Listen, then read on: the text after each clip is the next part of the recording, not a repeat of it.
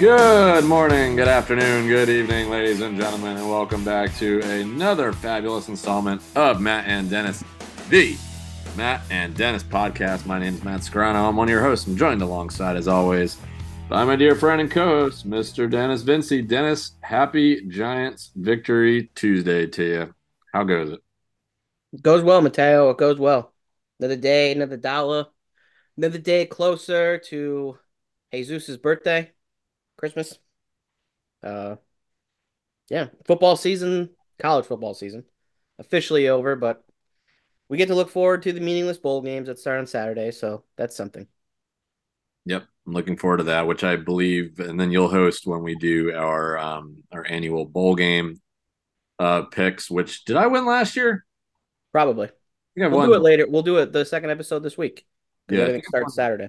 both times we've done that. And then obviously the following weekend is the fourth annual Christmas episode.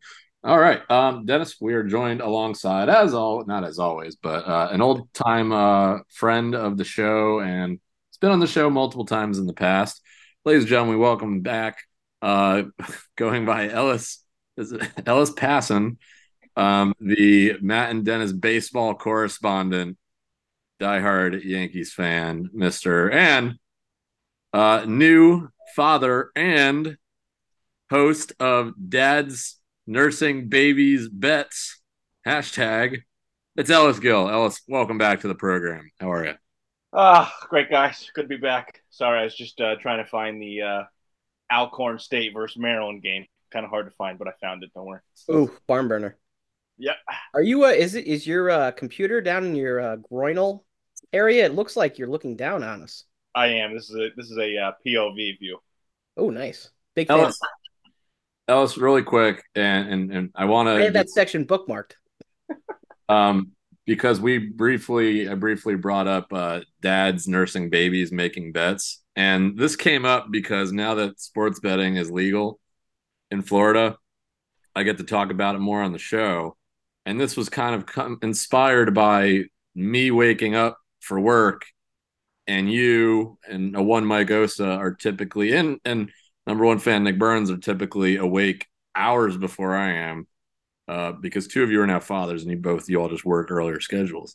But I would wake up and go to work and have sitting in my unread text messages you betting on tennis at like 3 o'clock in the morning, which prompted me to ask you, are you actually a tennis aficionado? And this is very convenient for you while you're nursing your newborn child.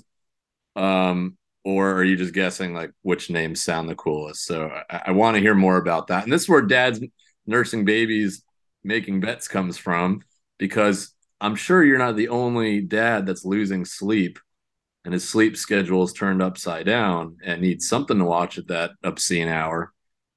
So what has that been like for you? Matt, And it's a new thing for me. congratulations. Thank you. It's a little new for me. I am not, as you have said, I am not a night owl. So this is a little new territory for me. But the wife unit and myself have been trying to share the overnight feedings. So lately, I've been doing the like 2 to 4 hour ish whenever she feeds in that kind of time frame. And when she's feeding, there's not really much else for me to do. So what else am I going to do? I'm going to check out FanDuel, see what's going on, and it's really just that Australian slash Korean women's basketball or tennis. So I'm just picking those hard favorites and betting like a buck. And I wake up and sometimes I win, I don't. But it gives me something to do while I'm feeding a 3 week old. So do you bet a dollar and just have to overload a parlay with the favorites? Because if you bet a dollar and it's all the heavy favorites, you can't be getting a whole lot. Right. So I've been doing like usually what I've been finding through this tennis thing is there's not the money lines are not usually close, especially when they start. So you got to pile on like 5, 6 teams in a parlay to make it bet a dollar to win like $8 or $9. Gotcha. Well, again, congratulations. Best of luck on Thank you. your new journey and your new endeavor as dads nursing babies making bets. Again, if that gets big, the Matt and Dennis podcast do claim some royalties from that. I Uh, will. I will pay on that. Don't worry. well, and we'll give the mic back over to Ellis in a little bit here when we get in the Yankees. But gentlemen and Dennis, I want to throw some my sense out there and kick it over to you. But the Giants win again, the Green Bay Packers, and eventually, obviously, I want to talk to you and Ellis, who he should not be named. It's widely documented that we have disagreements on how we see the direction of this team. But putting all of that aside, just for a moment, and I think I've said it on this show before, and a lot of sports talking heads have said this. But picture yourself, we're all big Giants fans getting hyped up for week one to play Dallas, a team that we're probably going to lose to, but we think we have a chance. We got Daniel Jones at the helm. We got all these new offensive weapons. The team is healthy. We're all revved up, and then the Giants lose 40-0. If you accidentally wind up in some coma and you woke up last night or woke up this morning and the Giants fans, the team, they're all galvanized by third string quarterback Tommy DeVito, who lives 10 minutes away from the stadium with his parents. His mom makes his bed, does his laundry, makes his favorite meal, which is chicken cutlets. Now you got this guy who's nicknamed Tommy Cutlets leading the team. They look the best they have all year by a long shot on all cylinders, clicking on all cylinders. And then not only are you like, what the heck is happening? You're like, oh, let me watch the highlights from the game. And you see this one guy looks like he's in the mafia and it's his agent. Then you look up and it's not only his family just kissing each other, but all the fans in the stands are waving their hands in the air, doing the Italian hand gesture thing. Isaiah Hodgins, who makes an amazing catch after a great pass in the end zone, he's the first thing he's doing is doing the hand thing. Then in the locker room, Joe Shane is doing it, and everyone's like, what the heck is going on? And in a season that was going nowhere fast, and people are like, oh, they're one game out of the playoffs. I'm not even going to get into that. I don't think they're making the playoffs. But all that aside, a season that was so bleak and so boring and just flat out painful to watch. There's a fun storyline. The city's jazzed up. The fans are jazzed up. I know you guys are probably to some degree going to try to rain on the parade and have at it, but this is fun. Like, even if the Giants are just this 5-win team and they're probably not making the playoffs, they're still one game out of the playoffs with this guy that looks like he's straight out of the movie The Sopranos. And it's just your quintessential New Jersey Italian representing this team. It's just absolutely hilarious. You couldn't make this stuff up. We'll talk about the game too, but your guys' general thoughts. It's just a lot of fun. And I didn't see it coming. Dennis, you could start and then we could pass it over to Els. I'm not going to rain on anybody's parade, Matt. I said this 2 weeks ago when we did our recap of the Patriots. We kind of were looking ahead to the Green Bay game. It's fun.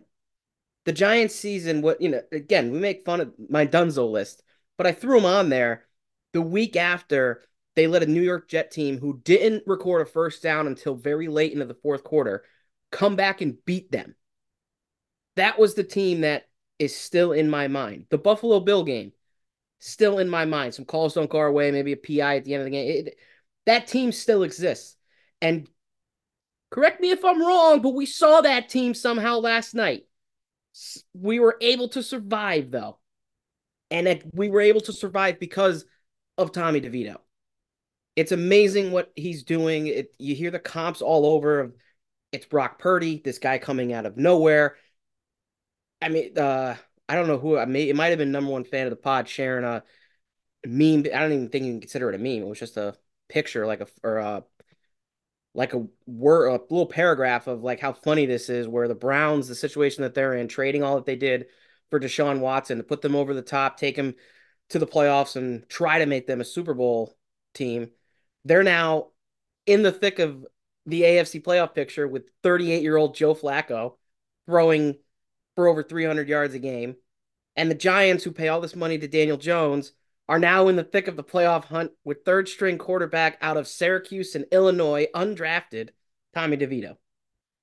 So, yes, it's fun. Yes, I'm going to enjoy it. I will enjoy just Tommy DeVito. And the Giants were playing into the whole hand gesture thing. The videos with different TikTokers or whatever the hell you want to, where they're rating Italian foods. Like they're playing into this. And then obviously now we're on the biggest stage of Monday Night Football, and the Giants are just going to double down. How does the agent want to dress? Well, let's throw a fedora on him. He's going to dress in all black. He'll have the gold chain, the crucifix hanging from the chest. Yeah, by all means. Typical New Jersey Italian middle-aged man. I'm a ghoul. Family in the stands. Faces beat red because they're overjoyed, kissing each other on the cheeks. The I mean, the balls of Zupita Pesh can't get much bigger in the house of Devito right now. So yeah, I'm all in on him. But at the same time, we watched our incredible running back somehow fumble a football where the game was over, sealing things, done, and then watch the defense allow Jordan Love, who finally figured it out, drive down the field, score a touchdown at typical Giant game. What happens? Tommy DeVito slinging darts all over the field. Wandell Robinson, shout out Wandell. We've talked about him on this podcast as being here and there little glimpses of what this guy could be, kind of the replacement for Sterling Shepard. Sterling Shepard could never keep himself on the field. This slot receiver that has afterburners once he gets into the open field can really be a dynamic playmaker. We absolutely saw it last night and absolutely saw the Giants exploiting certain areas and gaps in the Packers defense. And that one play where they catches him across the middle and he's whoop right up the sideline to get us in the field goal range. It's huge. But then you're just holding your. I mean, I was laying in bed last night, still holding my breath because I'm not rooting against the Giants. I'm not hoping Randy Bullock walks out there and shanks it, and I go into the group chat. Told you, the Giants suck. We can't win. I absolutely don't want that. But at the same time, don't tell me none of you are sitting there like, oh my God, don't do this to us. Don't have the excitement. Let me have the excitement. The all caps, let's go Giants. So this, we have two of our best friends at the game, all liquored up, excited on a Monday night. And what are the Giants going to do? They're going to just sit on your chest like a 3-ton elephant. Like, why are you making this so difficult? This night was perfect. You completely outplayed a team that was looking to make a run towards the playoff and secure a wild card spot. The Packers did not look good from the start. And the Giants were the beneficiary of that. Finally, all things, you mentioned it, clicking on all cylinders, all things going right. The defense, shout out the secondary. Pass rush was pretty good. Didn't get after Jordan Love as much, but caused some early throws. The secondary, Deonte Banks looking like a legit first-round pick, looking like Joe Shane made the absolute right call when everyone thought, Giants got to go receiver here. Who are they going to get? And this litany of receivers go boom, boom, boom, boom, boom right in front of him. Like, what the hell? Deonte Banks looks like maybe one of the best players in that little area, I don't even know, section of the draft where the Giants were, proving himself, getting better week in and week out. And we've talked about it, where they're basically just like, yeah, go ahead. You have an island. Don't give up big yards. Don't give up the touchdowns. Game-saving deflection in the end zone last night. So he's looking great, but then it's everybody else with Adoree Jackson and Xavier McKinney. I thought the secondary played their asses off last night. So yeah, I'm not here to rain on anybody's parade, but Giants, the Giants almost did it again, Matt. They almost gave you an awesome game, and in an instant, it was almost zapped away. But somehow Tommy DeVito, cool, calm, just cool as you can be in the pocket. And credit the Giants offensive line, no sacks last night. So, and he's looked better. We can get more into DeVito, but he's looked better. We talked about the Commanders game. He made some mistakes here and there. What's his decision-making process? How fast is he processing things? He looks like he's getting better week after week. So that's unfortunately going to give us off-season stuff to talk about. Yeah, and we'll get to that, and also on Mike too. But where I was more so going with that wasn't necessarily the analytics of the game. Of course, Saquon, like what the heck, like. But the other good thing about that is how many times does this Giants team not win those kind of games? They had a That's minute. what I mean. They did everything they could to lose that game in the final 3 minutes. And you're like, okay, here we go. And the Packers, it was like, no, the defense can make a stand. We're going to be okay. But no, the defense, it was almost like, nope, the defense gave you everything they had. You were not supposed to see the defense again in this game. They went right down the. Now, again, incredible throw by Jordan Love. He barely crosses the plane. to get a touchdown. So it's like, all right, you got to give that to him. It is what it is. But that's a game where you'd watch the Giants are going to get the ball back. They're going to do some stupid play calls. Maybe they're going to call a draw play. They run on the offensive line. Devito slinging it 10 feet over the receivers' heads. And then bada bing, bada boom, something gets picked or something. But it didn't look like that. It was almost like as soon as the Giants offense walked out there and DeVito dropped back, you kind of felt confident. That's where I was going with that. I felt less confident in Randy Bullock lining up for that field goal than I Yeah, felt I was very worried. at any moment during the of DeVito executing that drive. Ellis, let's pass it over to you. Obviously, I want to get more into the just the team going forward and what this random DeVito success means, obviously for Daniel Jones and offseason. But just your initial thoughts on this storyline. You're someone that very well recorded was not eager for Giants wins in the month of December. You've always very much been a if we're not going anywhere fast, go for the draft picks, and that's where you and I consistently disagree. Um, but just your general thoughts on this Tommy DeVito story and how and if in any way, because I know you, a one Mike Osa, were very much on the same team about thinking that the wins were pointless. Does this storyline that's getting everyone hyped up, does this sway you in any way? Are you enjoying it? Or are you just like, this is pointless and I could really give a hoot? So I'm gonna start quick by I'm this team's not going to the playoffs. Okay, so that's what I'm gonna say with that. But I told you, Matt. I told you I had a surprise for you, right? I told you that earlier today, right? I am not here to rain on your parade today. Okay, not here. Last week and this week have been the most enjoyable Giant watching experiences I've had all year. Um, you jinxed me a little bit yesterday. I fell asleep at the end of the game, so I didn't get to see it because you gave me the sortie jinx. But I think yesterday I watched until I fell asleep. Watched every single play, and I was on the edge of my seat almost all game. Really, just enjoying the whole experience. It was just nice to see a team be competitive against the team. The Packers aren't great, but they're not bottom tier of the league. So, they're, close to on par with us, maybe a little better on paper. But, it was nice to see us compete. It just seemed like the team as a whole was just in a really good mood yesterday. Everyone was kind of banding around each other. Everyone was having a good time, giving each other's high fives, probably a little booty slapping here and there, which is always a good time. But DeVito really seems to have brought that out in the team, the coaching staff, the city, the whole organization. So I really think he's kind of brought a new life into the team.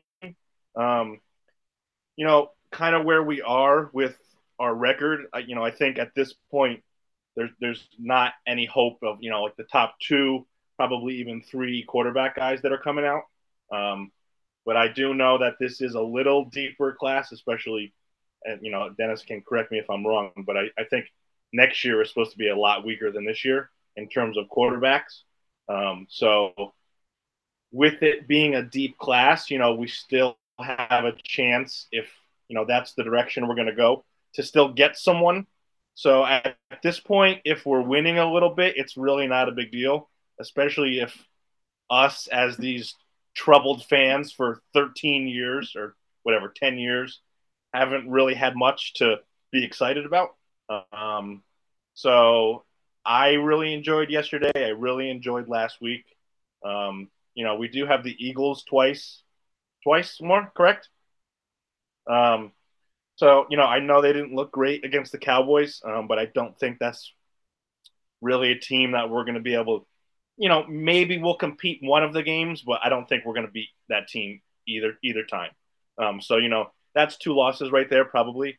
But maybe we still get another win or two, and I'm totally okay with that. It's been enjoyable. Um, Jones, Tyrod kind of had, they've had this makeshift kind of similar line, and DeVito seems to be rolling with the punches. And last night I really noticed a lot, like those moments when the line was like closing in. He just found ways to get out, either to get a nice little run or he found someone open. And he didn't like the play didn't end. He kept the play going. So I think that goes a long way with coaches and teammates kind of putting a little more effort out there. So it was just fun to see. And, it's nice to enjoy watching a game again, which I haven't really done in a long time. So, last year was fun, but I'm talking about in terms of this season. So it's nice to, turn on the game and I'm like, now I'm kind of excited to watch the game. Sorry, Mike. So Mike's on an island now by himself. Ellis, I will say this, and I don't think it's going to happen. I think the Giants lose both games to Philadelphia, regardless if it's DeVito or Tyrod or whoever. But I will say this: if Tommy DeVito, I also just want to say, and I know I'm not the only one that's done this, and a lot of sports talking heads are doing it. But every time I say his name, I want to say Danny DeVito, and like by accident, like I'm not doing it on purpose as a joke. Like, and I've seen it on TV. What's his name? I forget his name. The radio guy.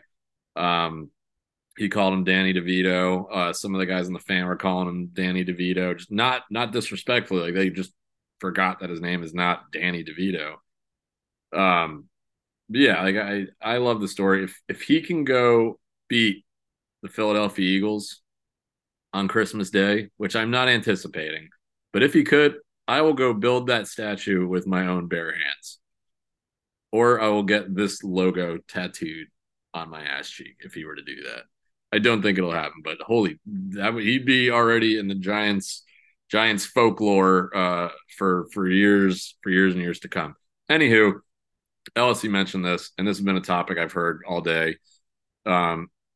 And this kind of, I guess, rains on Tommy DeVito's parade because now with this random success, and don't get me wrong, they can go to New Orleans, drop an absolute like dud, and Tommy DeVito could throw 3 interceptions and get sacked and fumble. Like that could very well happen, and then DeVito mania comes to a crashing end. Or it could keep on going. But now that he has these 3 games, to your point, this is the most fun they've been to watch. This is the best they've looked. Most of the team is still there from the entire year. The offensive line has gotten a little bit more what's I'm missing all, I'm losing all my words today, but we've had a more consistent offensive line, I should say, as far as health, as far as moving all the pieces around. You're starting to see guys like you said, Dennis Wandale Robinson, who next to DeVito is my player of the game yesterday. You're starting to see these guys who were there all along now showing up, now doing the hand stuff, like just getting really excited where they were not before. So a lot of people, obviously, you got to stir the pot in sports talk media. Does this mean that Daniel Jones was not capable of bringing this out of his guys? Because here's the other thing, too. You always hear all of them say, he's quiet, and you don't really see him say a whole lot to the media. But every single one in that locker room loves him, which I'm not arguing that. But this team with a lot of the same weapons is looking a lot different. And Dennis, you made a point in the past.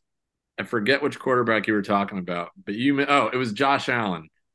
And you made the point, look at how Brian Dable talks about Josh Allen and greets him on the field when they were playing from his days in Buffalo. And you never really see that with Dable interacting with Daniel Jones.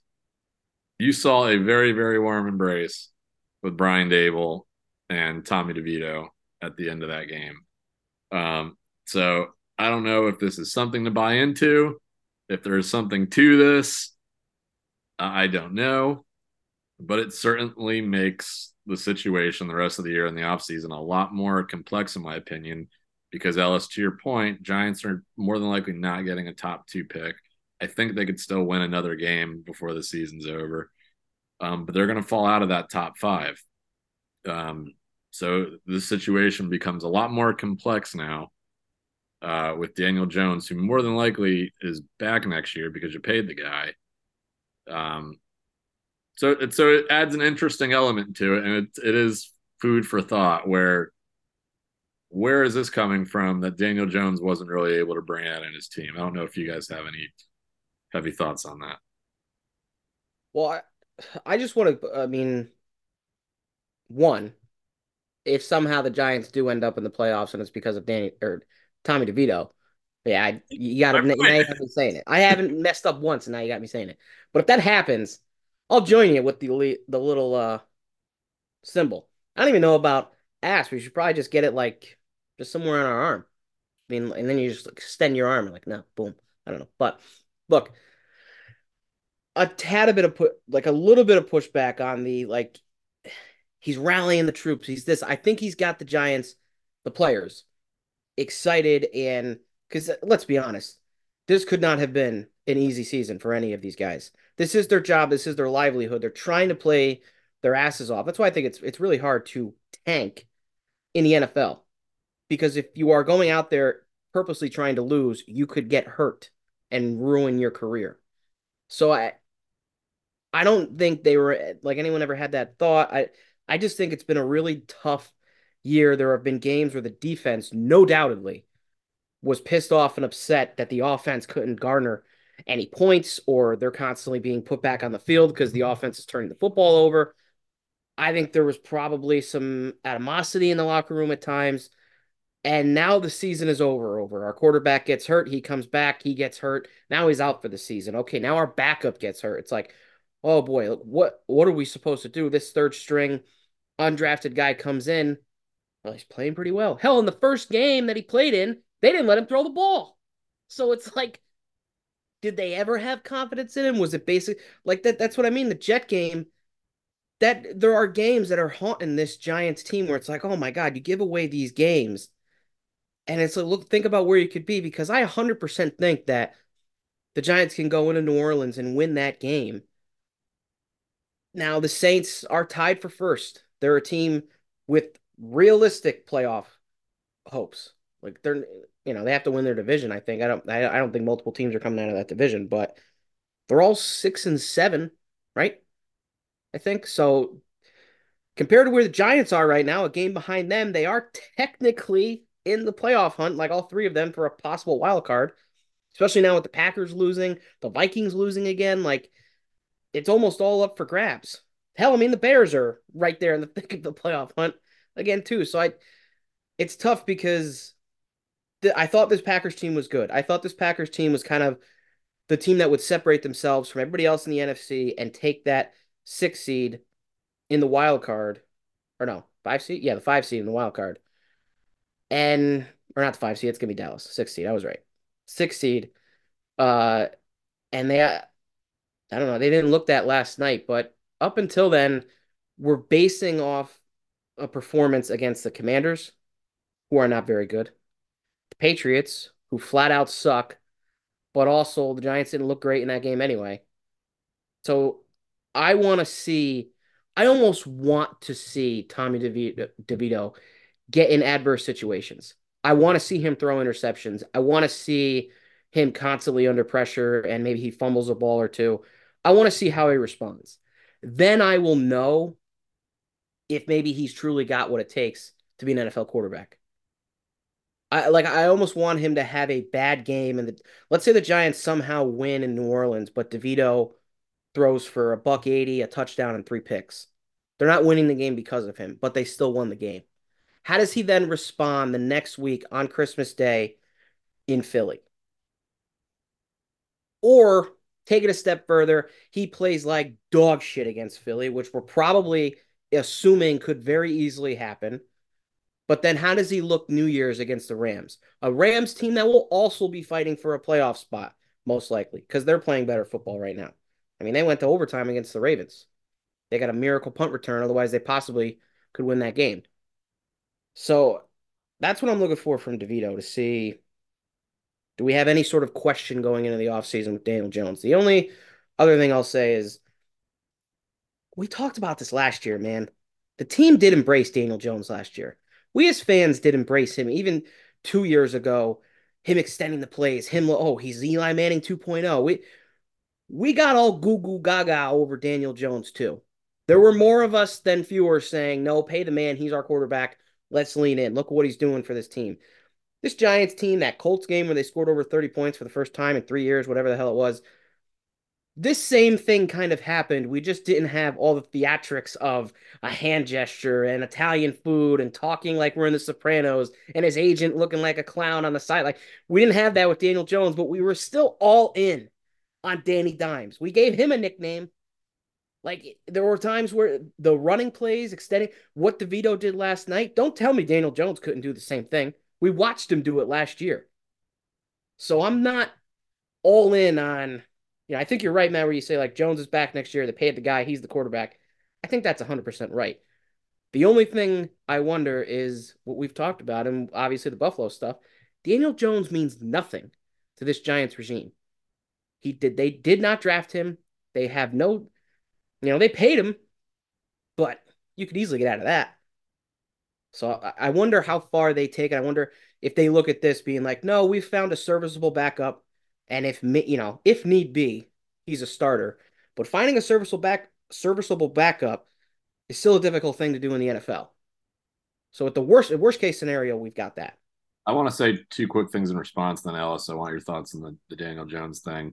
But one, he has been getting credit today. And this was someone that I was not pleased with at all halfway through the season. But you got to give Brian Dable some credit, Dennis, because like what you were saying, the team is still playing hard. This situation was going south fast with just players opening their mouths, talking crap about the coaches. The coaches are apparently talking crap about each other.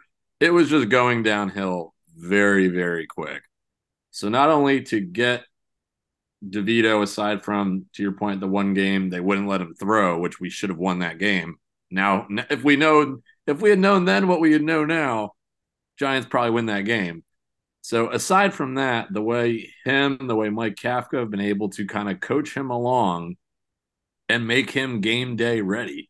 Granted, like you said, it's not the best teams in the NFL, but still, you're finding ways to win games in a nearly impossible situation.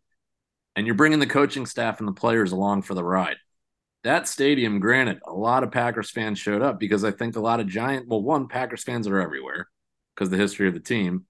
But two, I think a lot of Giants fans weeks into the season sold their tickets because we didn't want to go watch ourselves get our asses kicked. That aside, if you didn't know the records of those teams and you didn't know, like, that place was nuts. That was not a home game for a 4-win team. That place was nuts. So to somehow keep this train rolling and have everyone being happy in the locker room, I think I just think that's really, really cool. And I think he deserves some of those accolades. I had another thought and it's slipping my mind right now, but Ellis, yeah, your thoughts on just the conversation surrounding what this means for Daniel Jones. I mean, I think the guy's probably bummed, but how bummed can you be when you get to sit on your butt, you're recovering, and you're filthy stinking rich? But it's an interesting thought. I'm curious your thoughts. Yeah, as you know, Matt, I've really since day one, I have not been on the Jones train. Little glimpses, maybe a little bit last year, but really overall, for the most part, I've not been on his not on his side. So this whole situation, I think, definitely plays into the Giants kind of eventually, one way or another after next year, going away from Jones. He's going to be back next year. He's, supposedly going to be healthy. So, I think he'll be the starter at the beginning of the season. And I think, but I don't think he's going to have a long leash. And I think if they start really slow next year, kind of like they did this year, and he's playing and he's not playing well, I think they might just bench him and either put, if DeVito's still on the team or if we draft a quarterback this year, I think they might give them a shot. I think Jones is, some people have said he hasn't had the time to kind of show what he's capable of, but he's been here long enough, and he showed a little bit last year, but it wasn't phenomenal. That he brought them to the playoffs. Um, I think that was a large part on some others that kind of helped him along the way. The run game was very good last year. The defense was good, but so I don't know. I think one way or another next year we is the last we ever see of Jones, and I don't even think he's going to be our starting quarterback for the entire season next year. I don't know how long it's going to last, but I don't think he's going to be the guy we're seeing every Sunday. Taking those snaps. At least for the second half of the season, I don't think he'll be the starting quarterback. So you mentioned like drafting a guy. Let me throw this to the room and see what you guys think. Do Say not the say JJ McCarthy. No, I'm not going to say JJ. Say the Giants get one more win, or say all hell breaks loose and the Giants find a way to get two more wins, and they're not getting those high draft picks. Tommy DeVito is still playing well. I'm literally pausing when I say his name now because I don't want to say Danny. Tommy DeVito is still playing well. What is the harm in saying, you know what, we're going to have a quarterback competition come August in training camp between Jones and DeVito, and we are going to draft one of the best available offensive weapons that's not a quarterback, and then you roll with what you got. I don't know. That could be an option. Do you want me to go? Look, I will say this quickly, and then I'll let I know Ellis watches a lot of college football too, so it's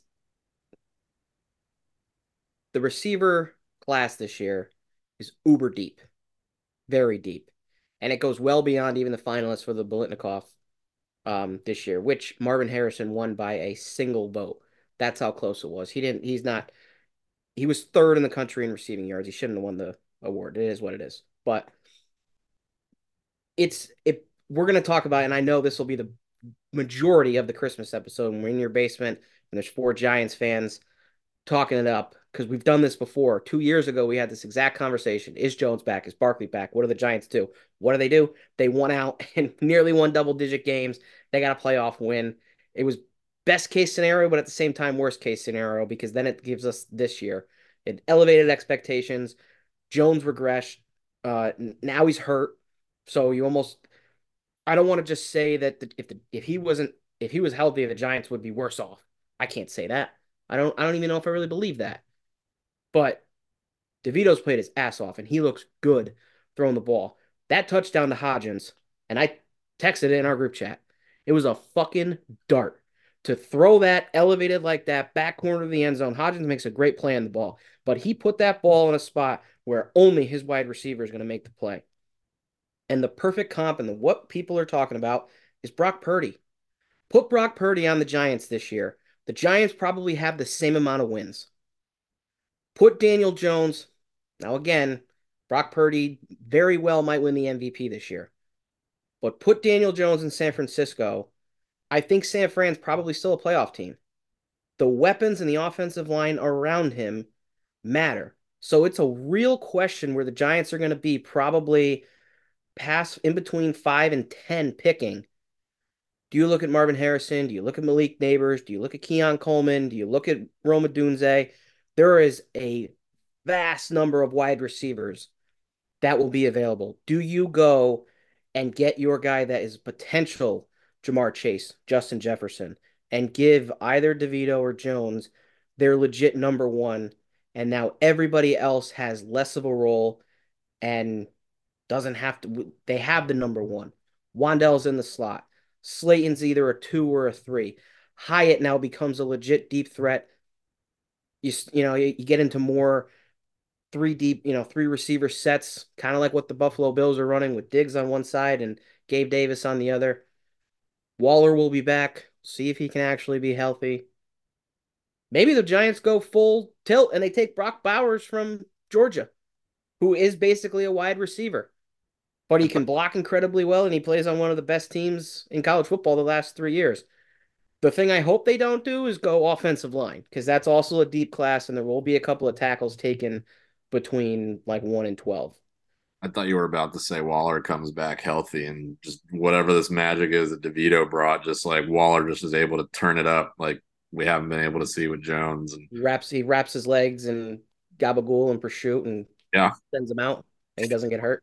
I'm listening to the fan. I know he texted in the group this morning. I was on my way to work, but and I've started listening more to Boomer and Gio and just the fan in general now that the Giants like have a storyline. I wasn't really there for a while, but they're talking about like a caller called in that was from his town in New Jersey. She's like, "Yeah, I know the exact street. I know what house is theirs. I'm not going to say the number on the air." And he goes, "Hey, he's probably at 41 prosciutto Boulevard."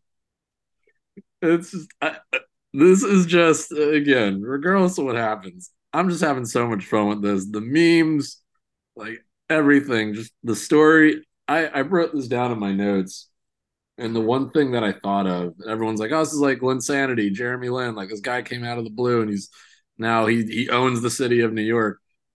More specifically, when I think of what this reminds me of with the Giants, just something that galvanized everyone.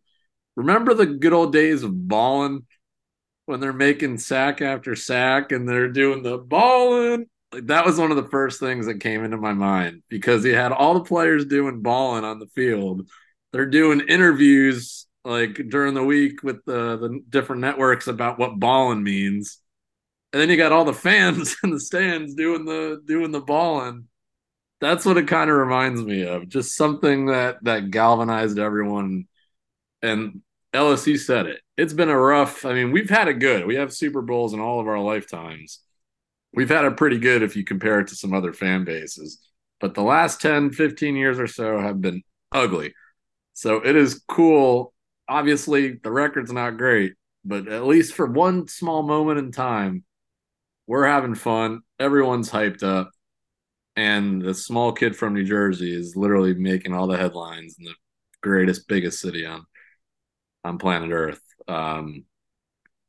We can wrap it up. Ellis, you got anything else to add on the Yeah, Giants? just We'll talk more about obviously as this progresses. We're gonna have to talk about the draft. Dennis, you said we'll have the Christmas episode. We'll get in all that, and we'll just see. This story is going to change obviously week by week with 4 games left. So yeah, Ellis, what do you think? just kind of what you had, thrown out before. You had said, what if the Giants say, there's going to be a quarterback competition? As much as I would like that, I don't think that with, as much, it's not a good excuse, but with the bucks that they're paying Jones, they're not going to do that. Early in the season, preseason, I don't think they're going to do something like that. Now, if he plays poorly the first few games, I don't think they're opposed to taking him out. But I don't think they'll go into the season saying, we're going to have a quarterback competition with a guy that makes 800,000 versus a guy that makes 40 million. So, I would love it, but I don't see that happening. Now, kind of going on what Dennis was saying with kind of the draft options, I'm not opposed to not taking a quarterback in the first round, but I think if that happens, I think there needs to be a contingency plan. Whereas, if, like I said, if Jones isn't playing well the first few games, what's their plan? Are they just going to ride it out? Because I don't think that's a good option if they're not going to take a quarterback in the first round. So if they're going to go wide receiver, like Dennis said, this is a really deep class. If that's the route they're going to go, I think they need a plan, not that they want it to happen, but in case Jones doesn't play well the first few games, what's their backup plan? If they have a plan, I'm totally okay with not taking a quarterback early. So that's kind of all I got to say about that. All right. Well, we'll keep moving along here. Again, we have another episode later in the week where we'll go over picks and we'll preview Giant Saints in the Superdome. Which honestly, gentlemen, I was thinking about buying a ticket to this one. It's not a bad price and it's a cheap flight over there. But I think we're doing a limited hours day at work on Sunday, so I don't think I'll be able to go. But I thought about it. New Orleans is cool. I've been there once. Dennis, you have anything else to add on? Just while we have Ellis in the room, obviously you and I will be talking about this week in, week out for the next few weeks. But anything else you want to throw in there? No, the only thing I'll say is that I'm still on board with taking a quarterback. I'm not going to just dive in and say that DeVito has answered our prayers, and he is our guy, and he looks like a true NFL quarterback. And like, I'm not gonna say that. I mean, we're a few weeks removed from Matt, you on this very podcast after the Cowboy game, saying that DeVito doesn't look like he belongs in the NFL. Like Yeah. it didn't start amazing. It's progressed in this, good play out of DeVito, and it's been helped obviously by all the shenanigans it's helping elsewhere. And I know I'll bring up this guy really quickly. I don't want to get too sidetracked. You bring him up all the time on the podcast. I saw him tweet Salicata. Is he a Giants fan? Because the way he was talking, I thought he was a Jets fan, just the way that's how the fan goes. But he was saying he's sick and tired of all the dumb Italian things and the Mandarin and all this stuff because he actually thinks it's overshadowing DeVito's play and that DeVito is a legit quarterback and does have what it takes to stay in the NFL. And I thought about that being like, all right, yeah, everyone's getting caught up in everything besides his play. And last night was the first time we were really like, oh, look at this. He's not forcing anything. His completion percentage is very high. He's extending the play by running. Some of the plays even look designed. So it was like the Giants are finally, they're doing that thing we saw with Daniel Jones last year, where like one of his weapons is his legs. Hell, let him use his legs. And we got to see some of his heart. The one play where he slid and they should have thrown the flag. The guy's clearly lunging down at him. 2 or 3 plays later, it might have been the next play. DeVito's out there running and he lowers his shoulder to run into a guy. And it's like, all right, let's Yep. do this. The guy's out here and he doesn't give a shit.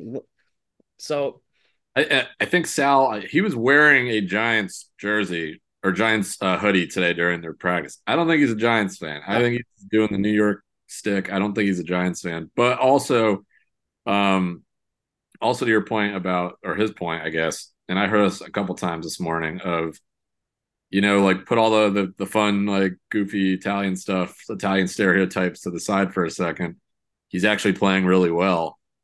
I think it was Boomer and Gio that made the point of we're doing all this, we're having all fun with all the Italian stereotypes and the story, and his family doing the chicken cutlets at the tailgate. Imagine if he comes out and he throws a dud on national television on Monday night, a night that has not been kind to the New York Giants. Then it just looks ridiculous. I mean, it yeah. still looks ridiculous, but it looks like we are laughing with the DeVitos as opposed to the NFL laughing at them. And I think that's because he is playing well. So I think everyone is having fun with the Italian stuff. God knows I am. But I think it's because we have this goofy storyline matched with good play. So I think if it didn't turn out that way, I think again, Sunday could be a shellacking against the Saints. And then all the Italian stuff and the Godfather music before the game starts goes away. So we'll see. It's just fun. I'm enjoying it. All right. On that note, yep, Matt, Giants. I'll just add one Yeah. quick thing. Yeah. One quick thing. We have some live breaking news that concerns Mr. Dennis Vinci here. I don't know if Dennis saw the ESPN update that we just received. The Capitals and Wizards owner is planning to move both those teams to Northern Virginia and out of DC. So Dennis is going to become a Capitals fan. One, Dennis, no.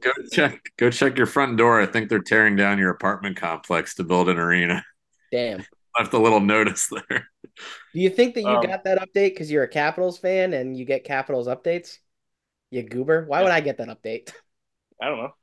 Man, Ellis Potts, he's covering all sports. I don't know. But I do have one question for you, Dennis. One question. Okay. So, if obviously, Ellis, if I can interrupt you, you said that you had a bunch of questions. I have my Dom Costanzo questions all prepped. Okay, so we haven't gotten to that portion of the show yet. Just kidding.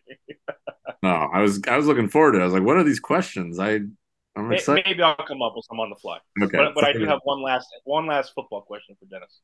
So Den, you're the college football guru in our group. So, obviously the top like 2 or 3 quarterbacks aren't going to be available for the Giants. Who do you think based on what you've seen this year, would be a good fit for them that you think might still be around for when they pick? Currently, I think that's impossible to answer because even as today, and Drake May from North Carolina made his decision today. Everybody knew he was going to the NFL, but today Right. made it official that he's declaring. But I think it's impossible because now there are some mock drafts that have Drake May going one and Caleb Williams dropping all the way to 5 or 6. I've seen multiple mocks that have Jaden Daniels, the Heisman winner from LSU, landing with the Giants. If we can't, to me, I don't, and then every year they do this, and all these quarterbacks will be nitpicked to the like 10th degree, whatever. It sucks for them, but it is what it is. It's part of the process. Caleb Williams to me is still number one, head and shoulders, way up here by himself. I texted this in one of our group chats, Ellis. Big old gap, then maybe Drake May, but I like Bo Nix. I think Bo Nix, the arm that he has, the ability that he has, he's kind of got a Josh Allen frame. He's not afraid to tuck it and run. He's smart. What he had to go through, and again, you can make this comparison to many of the quarterbacks. Everyone besides Drake May is a transfer. Caleb Williams, OU to USC. Michael Penix was Indiana to Washington. Bo Nix was Auburn to Oregon. Jaden Daniels was Arizona State to LSU. So I mean, Jordan Travis transferred from I don't even know where the hell he was from to Florida State. I love him too. This is the other thing. The Giants could try and trade and play around with things where in their with their first round pick could go wide receiver, one of these top guys. And then maybe one of these other quarterbacks are there. But you probably don't want to get screwy with the quarterbacks. So let's take a quarterback and then let's go get a receiver in the second round, or let's trade up at the end of the first round.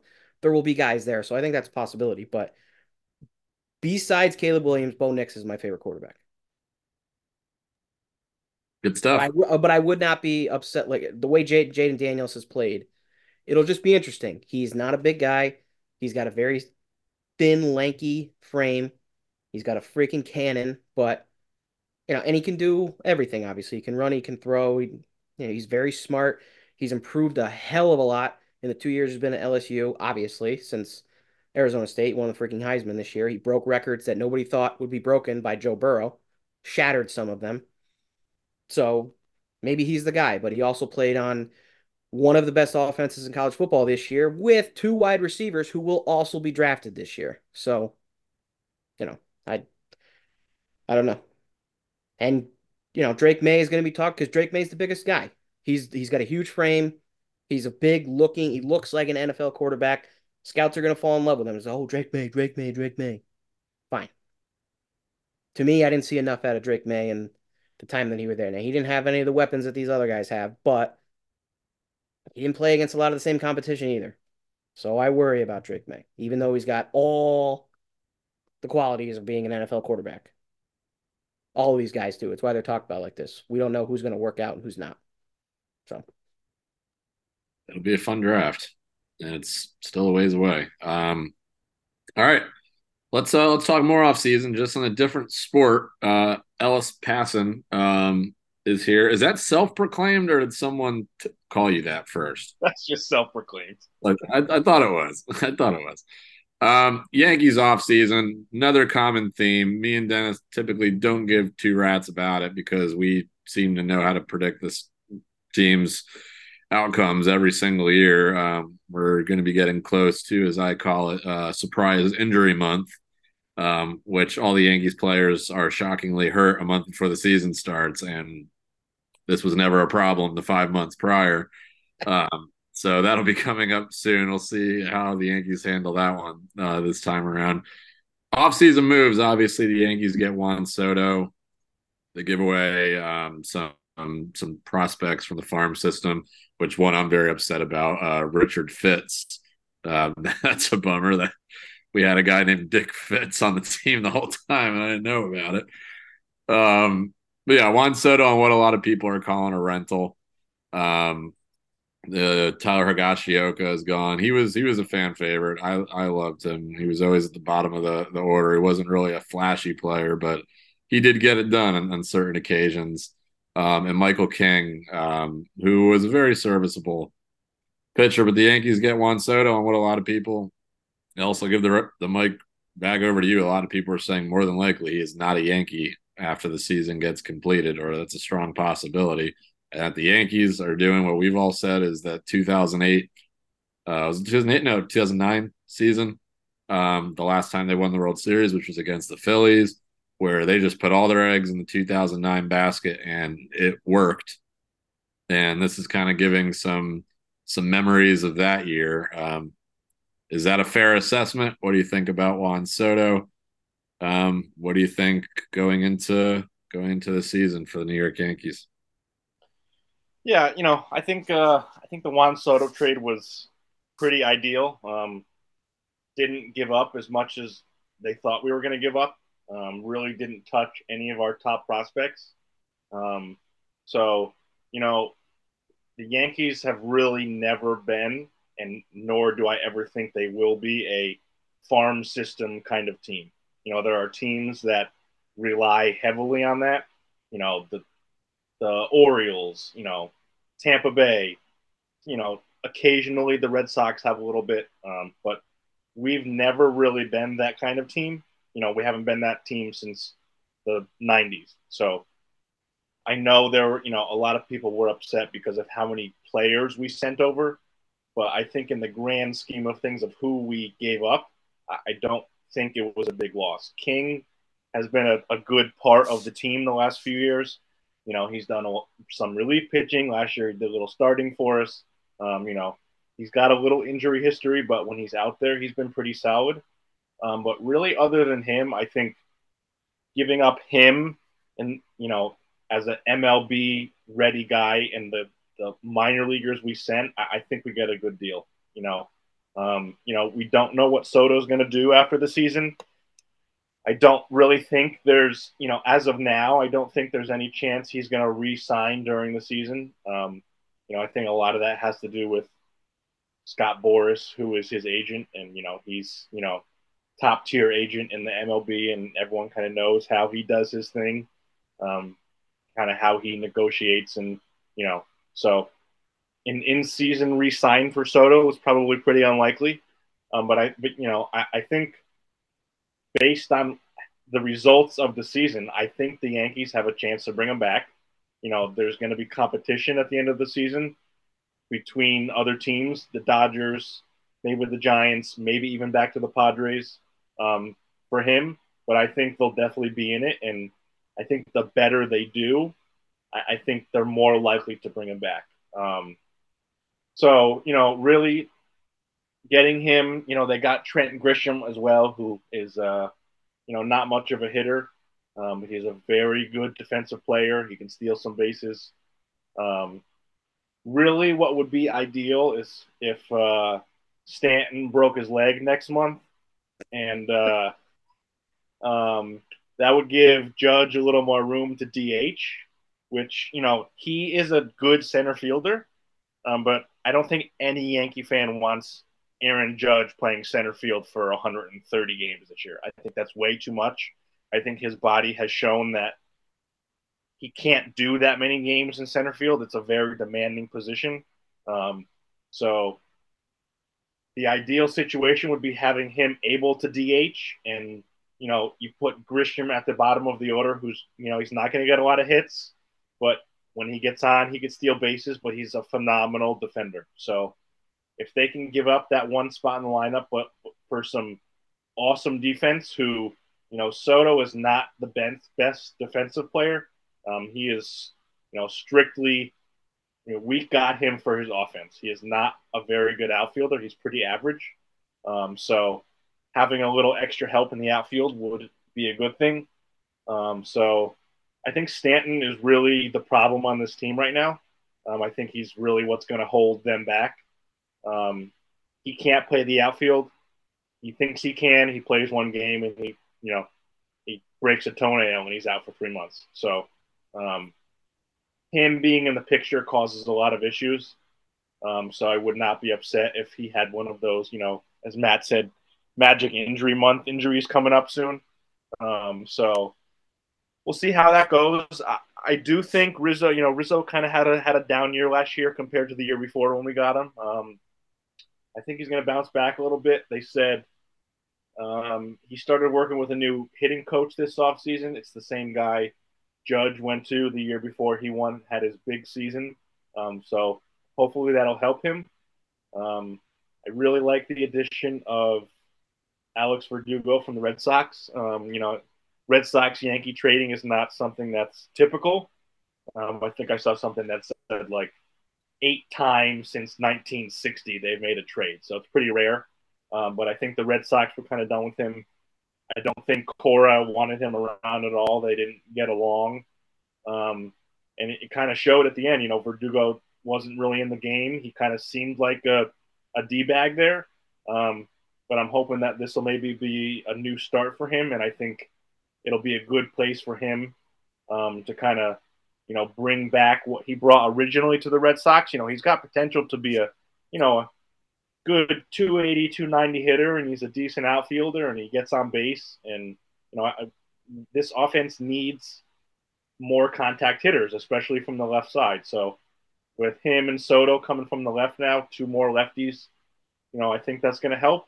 But now, really, what we're waiting for, we need another pitcher or two. So we have Cole and Severino left. Not that we were really relying on him. He was hurt every 2 seconds. But Cole was in his prime right now, and we're really just wasting his career. He has the option to opt out after this season of his contract, so it's going to be interesting to see how that kind of plays out. If I think if the Yankees don't at least get to the World Series, I think Cole is gone. I think he'll opt out and he'll go somewhere else the following year. So I think this is Yankees are really buying all in this year. They're waiting to see what Yamamoto's going to do. I think we have a good chance to get him, but I think the Dodgers also might have a chance based on the stuff you saw with Otani. He's only taking $2 million a year, so that kind of frees up a lot for them, which is wild. He'll be from his age 30 to 40, he'll be making $68 million a year, which is just bonkers. But there's still other starters out there. I've read a little that Montgomery is interested in coming back. I don't know how much he's going to want. He had a really good season, so I think that might hurt us a little bit. Probably not going to want to pay him what he wants. But there are some other good starters still out there. Some guys we could put in the 3, 4, 5 spot. So that's kind of where I'm thinking. If we don't make it to the World Series and win this year, it's a failure, flat out. I didn't feel like that the last few years with the makeup of the roster. This year is if they don't win, it's a complete failure, and they need to blow it up. They haven't done that in a long time, and if they don't win, I think it needs to happen. Well, I'm glad you say that because me and Dennis, obviously, our patience has kind of run out with this team and guys like Giancarlo Stanton who get brought on and paid all this money and they can't stay healthy. To your point, they get a hangnail and they just can't function for months at a time. That's extremely frustrating. And I honestly forgot about the Verdugo one because me and Dennis had talked about it like right as it happened, literally while we were recording. Yeah, it's Ellis. I'll say this. I'll give the mic to Dennis, and if you want to have any thoughts, like they have to. And we've talked. I don't know if you've listened to this part, but where I know you listen to most of our episodes, but Brian Cashman in that press conference, I still haven't forgotten about that. We're only a few weeks removed from this, where he's just like calling out how little the fans know, calling out how little the press knows. And that might be true to some extent, but just sounding like such a dick. And like, come on, man, you've been at this for how long now? You've been with the team for how long? And it's the definition of insanity. Just doing the same thing over and over again, expecting different results is how I personally view the Yankees. But Dennis, we hadn't spoken or we talked before the Juan Soto deal and Ellis, you mentioned Yamamoto, so we'll see what happens with that. But do you have any thoughts? And Shohei, frankly, when it sounded like he was going to Toronto, I was like, is he really gonna go to Toronto? Like I'm calling BS. I never thought that was gonna actually be completed. But Dennis, any of your thoughts? I'm glad Ellis, and you've acquired the name "He Who Shall Not Be Named" mostly because of your beloved Yankees and giving hope for him. So I do love and applaud you for saying that in 2024, if it's not a World Series trip, it's a flat out bust. And it is. We've talked about this in the infamous group chat. I hate trading away farm system pieces, guys who we don't know yet are not developing for a guy to come in for one season. And in one of our group chats, it was shared today. They asked him, what's it going to be like playing alongside Aaron Judge? And Soto responded, like, I'm just going to enjoy the moment while I'm here. That's not what I want to hear in December, getting ready for next year. I'm just happy to be here. Gonna go out and play my ass off so I can get 400 million next year. That's cool, bro. But if you walk out the door with a World Series ring, I'll be okay. Other than that, glad you were here for the rental. Hopefully, those guys we traded don't turn out to be studs, or at the very least, very serviceable players who will have the next 6 to 8 years of a successful Major League Baseball career. That will hurt me. So I'm glad you said what you said. To me, I Matt, we talked about the Brian Cashman comments. He's acting like an ass, but at the same time, he's been hearing this. He has to be frustrated. We know he is. You don't want to hear him say that. But now, a couple weeks removed, I'm like, all right, maybe he's got a little fire under his tush, we've been asking him to do something in the offseason, and he finally is doing that. There are guys coming in there. You got the big stud, got the big bat in Soto. I never believed Shohei Ohtani was coming to the Yankees. If that was ever flirted out or reported on that he might be visiting or this, I never believed that the Yankees would go all in on a guy like that. But Soto, I really thought the Yankees needed to grab. But then, like you said, it Grisham, solid defender. Verdugo, he's a left-hander in Yankee Stadium. That's a huge benefit, and he's got some pop. So if he gets some, enough playing time, I almost want to see him as an everyday guy. We'll see how, like what Ellis said, we'll see how the Yankees handle it because, there were talks that Aaron Judge is eventually going to make his way to first base because Anthony Rizzo is up after this year. I'd be okay with that, and also, I mean, it's totally right. He's a big dude. He's a big body. You don't need him sprinting in center field for 130 to 140 games. And I'm sorry, but I want Aaron Judge on the field for 130 to 140 games. He's an MVP caliber player, and if he plays anything less than that, he's not in the running for an MVP because his stats won't be there.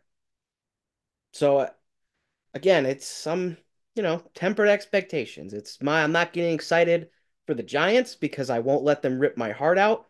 Even though if they walk into the Superdome next week and get a win, here we go. Now I got to get blackout drunk on Christmas Day in front of my family because we need a win at Philly. That's just how it's going to go. So I won't get this excited about the Yankees. To me, the biggest thing is Yamamoto. Any of these teams that are winning in October that are World Series contenders, they have more than one starting pitcher.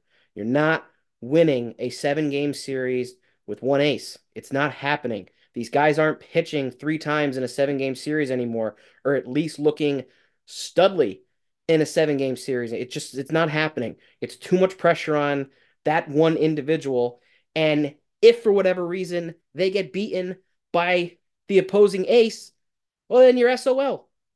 So this is a huge pickup if they're able to bring him in. If they can't, I will absolutely not knock him for going out west to play. I guess he's talking to the Dodgers. If he talks to the Giants, the Dodgers seem like it'd be a perfect fit. Come on over. You don't necessarily have to be our ace, even though you probably will be. And I mean, pressure's on then. I mean, come on, LA. You got one World Series with all this talent, and it's the COVID year. Asterisks. I'm sorry, but it's there. You only play 60 games? Not a full season, bruh. Prove it to me in full season. That lineup's going to be ridiculous. What are they going to have? Shohei bat in second? It's insane. So, Right. and then we can just line up Astros Dodgers for the World Series for the next 5 years. But so I think the pitching is, we know the bats are what fail the Yankees every postseason, but if you don't have the arms, if you don't have a way to get to your bullpen in October, it's not going to matter. Garrett Cole is not going to be able to go like say what Madison Bumgarner did a couple of years ago for the Giants. I just don't see that happening for any pitcher. I'm not just picking on Garrett Cole. any ace right now for these teams that are, potential World Series favorites. So I think Yamamoto is huge. They get that, it will be a hell of an offseason for Brian Cashman. And then he can say whatever he wants. Look it, I did it. Now it's in the hands of the players. They have to perform. And at the end of the day, that's all that matters. And if they Um, don't, burn it all down to the ground. yeah. Let me ask Ellis because I don't believe he was on the show when this happened. But Ellis, I just want your thoughts just to wrap up since, and we got to get out of here in a second. But we didn't talk to you since the season had wrapped up. Me, Dennis, correct me if I'm wrong, you as well, we're both very much on the no Aaron Boone coming back, no Brian Cashman coming back. They're both back. What are your thoughts? I wasn't really surprised that Cashman came back, but would I've liked to seen him go? Yeah, but didn't surprise me. I thought the more likely route was that Boone wasn't going to come back. Um, you know, I don't think he's the guy. He seems to say the right things. I think people upstairs are pulling the strings, and he just kind of follows orders and you know does what he's told to do and say what he's told to say. Um, you know, that's not really, I think, the type of manager the fans would like. I understand why an organization like the New York Yankees, the most, you know, valuable sports franchise in the world, would want someone that is going to say, yes, I'm going to do this, blah, blah, blah, I'd be a robot. But, he's not the choice I would like. I don't know. I didn't really look to see like who would have been an option. Kind of really before I kind of thought about that stuff, they brought him back. So, they said he was going to come back. So, you know, I think this year is it for him as well. If the job doesn't get done, especially if they get Yamamoto and they add another, third, fourth starter, if they don't get the job done this year, injuries aside, regardless if they happen or not, he's gone. Whether Cashman will be gone or not, I don't know. I think Steinbrenner's really starting to get fed up, and I think he started handling some things this offseason. So it wouldn't surprise me if Cashman doesn't come back next year if they don't win. But I definitely think Boone, this is make or break 100% for him no matter what. It was muted. I thought that would have happened already. But I guess not in their eyes. But you're exactly right. I think they keep him around because they know they can pull the strings. And he's a yes man, and they're paying for him to be a yes man. Yeah, season will get closer. Dennis, did you have anything else to add? Not on the Yankees. All right. Again, just get Yamamoto, and then it's a perfect off season. And sure, some hype for the season, but I will not garner any excitement because I've seen it before.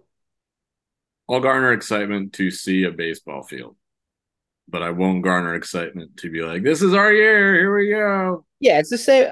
I watched opening day was the only game I watched last year because baseball's back. And all right, we're getting springtime, summertime. It's fun. It's exciting for the sport you like to come back. But then I have watched a lot, but it's also a lot easier when Lauren's cable provider allows me to get free MLB TV. It I makes it. paid for MLB TV last year too. Never used it. I don't know what to tell you. I enjoy I it. didn't want to watch them. You go to work, you eat dinner, you get in your PJs, you watch the Yankees. The Yankees end, I go to bed. It's a great routine. All righty, we got to wrap up here. Ellis, thanks for coming on. He shall not be named in the not. I was going to say in the flesh, but you're not. You're on a computer screen talking to me. But we'll bring you on, obviously, as it gets closer to the year. Maybe who knows what'll happen along the way, whether it's Giants or college basketball or what have you. But again, congrats on fatherhood and Thank you. send our thoughts to the missus as well. Will Uh, do. Thanks for having me. Always enjoyed being on. do you have anything else to throw in there? you know, I don't think so. Let's go, G-Man. Good G, man. Dennis, any closing thoughts? I do not. Nah, I don't. No. All right. All I have to say is Tommy Oh Cutlets. wait, I do have one thing. I think Yes. it's been more than a month since I've hit a lock in the picks. I'm really struggling. So Dennis, can you throw me a bone next week? I think. I can try, but I'm pretty sure now. I haven't looked. I haven't paid. I was away working all weekend, so I like most of it's not even filled in. I just have screenshots of all the text messages that people sent me because I was too busy. But I'm almost certain that I took an 0-4 this week. Like I didn't get any point. I didn't get a single game right. So shout out Italian Started this Stallion, and you might finally be out of the basement, and I'll take your place. started the season so hot, like the first 6 or 7 weeks, and I've just plummeted, plummeted. Ugh. Didn't get me started. It's been a terrible year for any sports predicting whatsoever. Up there's social media manager. Hello. All right. Well, Go yeah, Casual. Hello. Oh, you're doing this again? Cool. we'll do the picks again later in the week, and we'll recap all that. We'll talk about Giants, Saints, and Hugh should not be named. Maybe I'll see you around Christmas time. Maybe, maybe not. I don't know. Maybe. Yeah. Um, Come meet the baby. yeah, no, I'd love to. Yeah, I'll keep you posted if nothing else. You gotta see the baby. I even just come by and say hi for a few minutes or Gotta see something. the baby. All right, guys. Ellis, again, thanks for joining. We'll have you back on down the road. Thank you. Dennis, thank you as always. We're on Twitter, X at Matt Dennis Pod. Follow us there for all current and previous episodes you can find. All posted on there, and we are getting that much closer to the fun, the infamous Matt and Dennis Christmas episode, which is always my favorite of the year. But Tommy Cutlets, Gabagools, Antipast, and also Tommy DeVito's dad runs DeVito Plumbing, and I heard an ad for it on the radio. Best thing I ever heard. It was like, this is Tommy DeVito's dad, and you're listening to the fan. If you need some good plumbing, call DeVito Plumbing. We got to get them on the show. All right, guys. Thanks so much for listening. We'll talk to you later in the week. Gabagools. Dennis. Maybe the dingo ate your baby. Adios. You should have said ciao. Oh, that's a good episode. I didn't want to. Can you put the Rabbit boopy? Che cosa? Peter, what are you doing? Speaking Italian. Play action from Devito. End zone. Catch is made. Touchdown. Isaiah Hodgins. Baby,